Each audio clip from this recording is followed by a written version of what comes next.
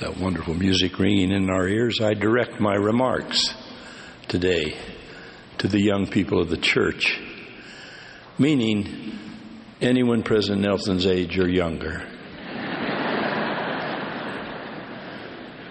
I seldom use visuals, but I can't resist sharing this one.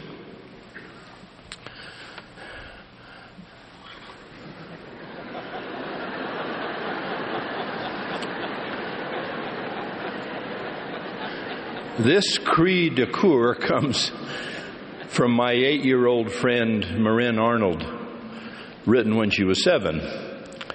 I will translate for you her early Reformed Egyptian. Dear Bishop, General Conference was boring. Why do we have to do it? Tell me why. Sincerely, Marin Arnold. Well, Marin, the talk I'm about to give will undoubtedly disappoint you again. But when you write your bishop to complain, it's important that you tell him, my name is Kieran, Elder Patrick Kieran.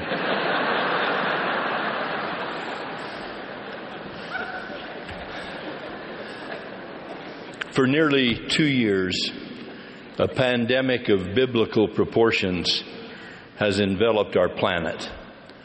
And while that plague brought a halt to almost everything socially, obviously it did not bring a halt to brutality, violence, and cruel aggression politically, nationally or internationally.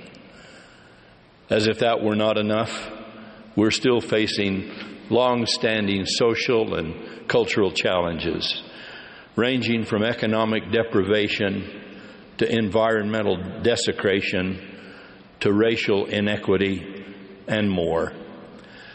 Such winds and dark days can be discouraging to the youth among us, those to whom we look for optimism and enthusiasm regarding the tomorrows of our lives.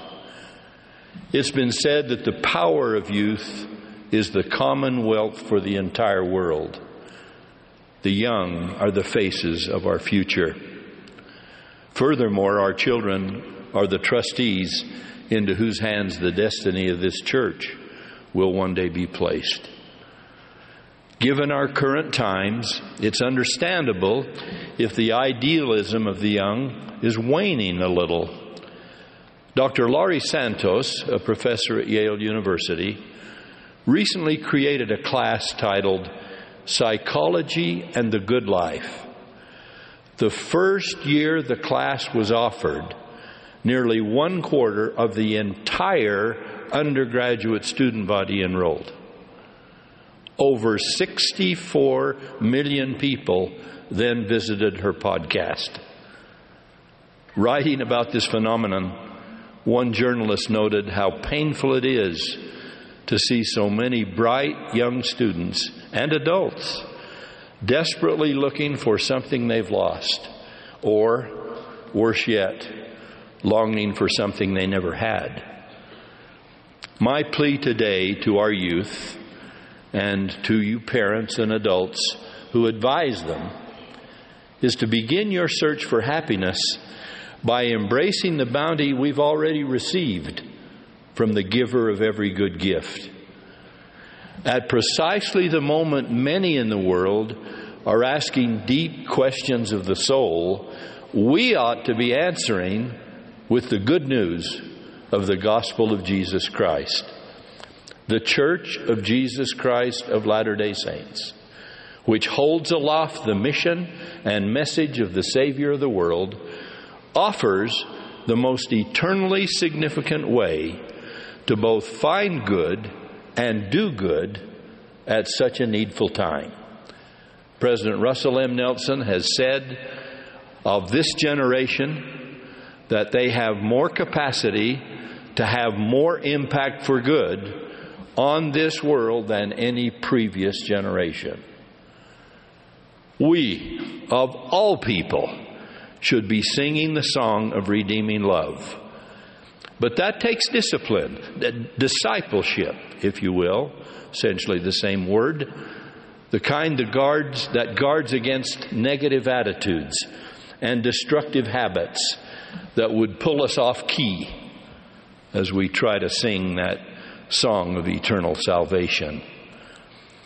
Even as we stay on the sunny side of the street, we do run into that fellow from time to time who's determined to find something bleak and dismal about everything. You know his motto, it's always darkest just before it goes pitch black. What a malignant vision and what a miserable existence. Yes, we might sometimes want to run away from where we are, but we can never run away from who we are. Children of the living God, who loves us, who is always ready to forgive us, and will never, ever forsake us. You are His most precious possession. You are His child, to whom He has given prophets and promises, spiritual gifts and revelations, miracles and messages, and angels on both sides of the veil. He's also given you a church that strengthens families for immortality and binds them together for eternity. It provides more than 31,000 wards and branches where people gather and sing and fast and pray for each other and give their means to the poor. This is where every person is named, accounted for, and ministered to, and where lay friends and neighbors voluntarily serve each other in callings that range from clerical work to custodial duty. Young adults serve missions by the thousands, senior couples as well, at their own expense, with no say whatsoever as to where they'll labor, and members young and old trundle off to temples to perform sacred ordinances necessary to bind the human family together. A bold activity in such a divided world, but one which declares that such divisiveness is only temporary. These are a few of the reasons we give for the hope that is in us.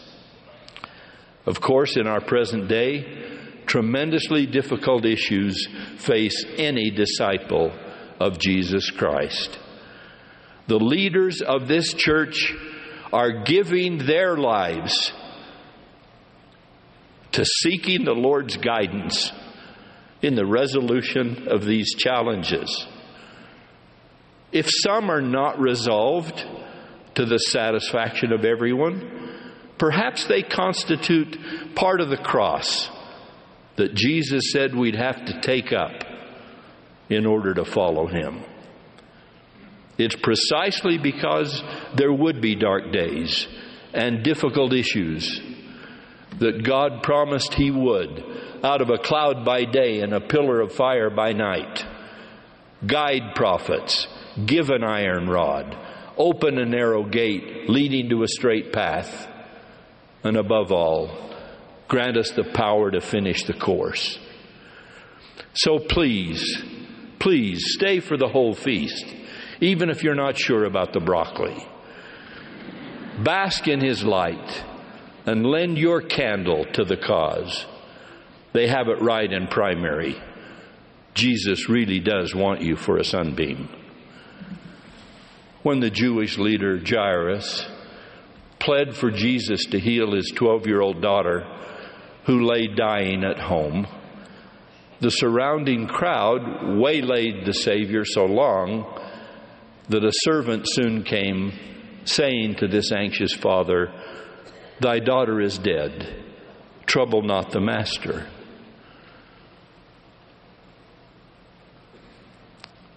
But when Jesus heard it, He answered him, saying, "Fear not, believe only, and she shall be made whole." And she was, and so will you. Fear not, believe only.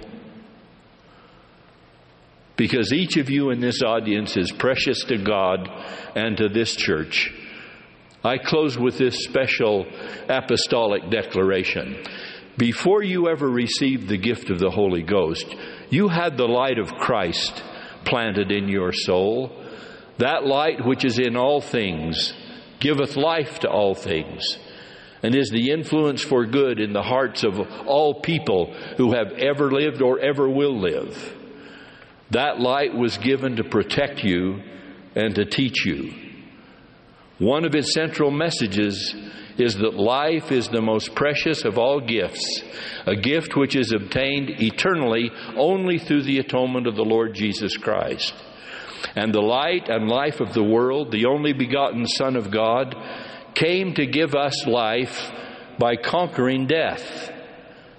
We must commit ourselves fully to that gift of life and run to the aid of those who are at risk of giving up this sacred gift. Leaders, advisors, friends, family, watch for signs of depression, despair, or anything hinting of self-harm. Offer your help. Listen. Make some kind of intervention as appropriate. And to any of our youth out there struggling, whatever your concerns or difficulties, death by suicide is manifestly not the answer. It will not relieve the pain you are feeling or that you see yourself causing. In a world that so desperately needs all the light it can get, please do not minimize the eternal light God put in your soul before this world was. Talk to someone. Ask for help. Do not destroy a life that Christ gave His life to preserve. You can bear the struggles of this mortal life because we'll help you bear them. You're stronger than you think. Help is available from others and especially from God. You are loved and valued and needed. We need you. Fear not and believe only. Someone who faced circumstances far more desperate than you and I ever will once cried, "Go forward, my beloved young friends. Courage and on to the victory. Let your hearts rejoice and be exceedingly glad." We have so much to be glad about. We have each other and we have Him. Do not deny us the chance to have you. I plead in the sacred and holy name of the Lord Jesus Christ, our Master. Amen.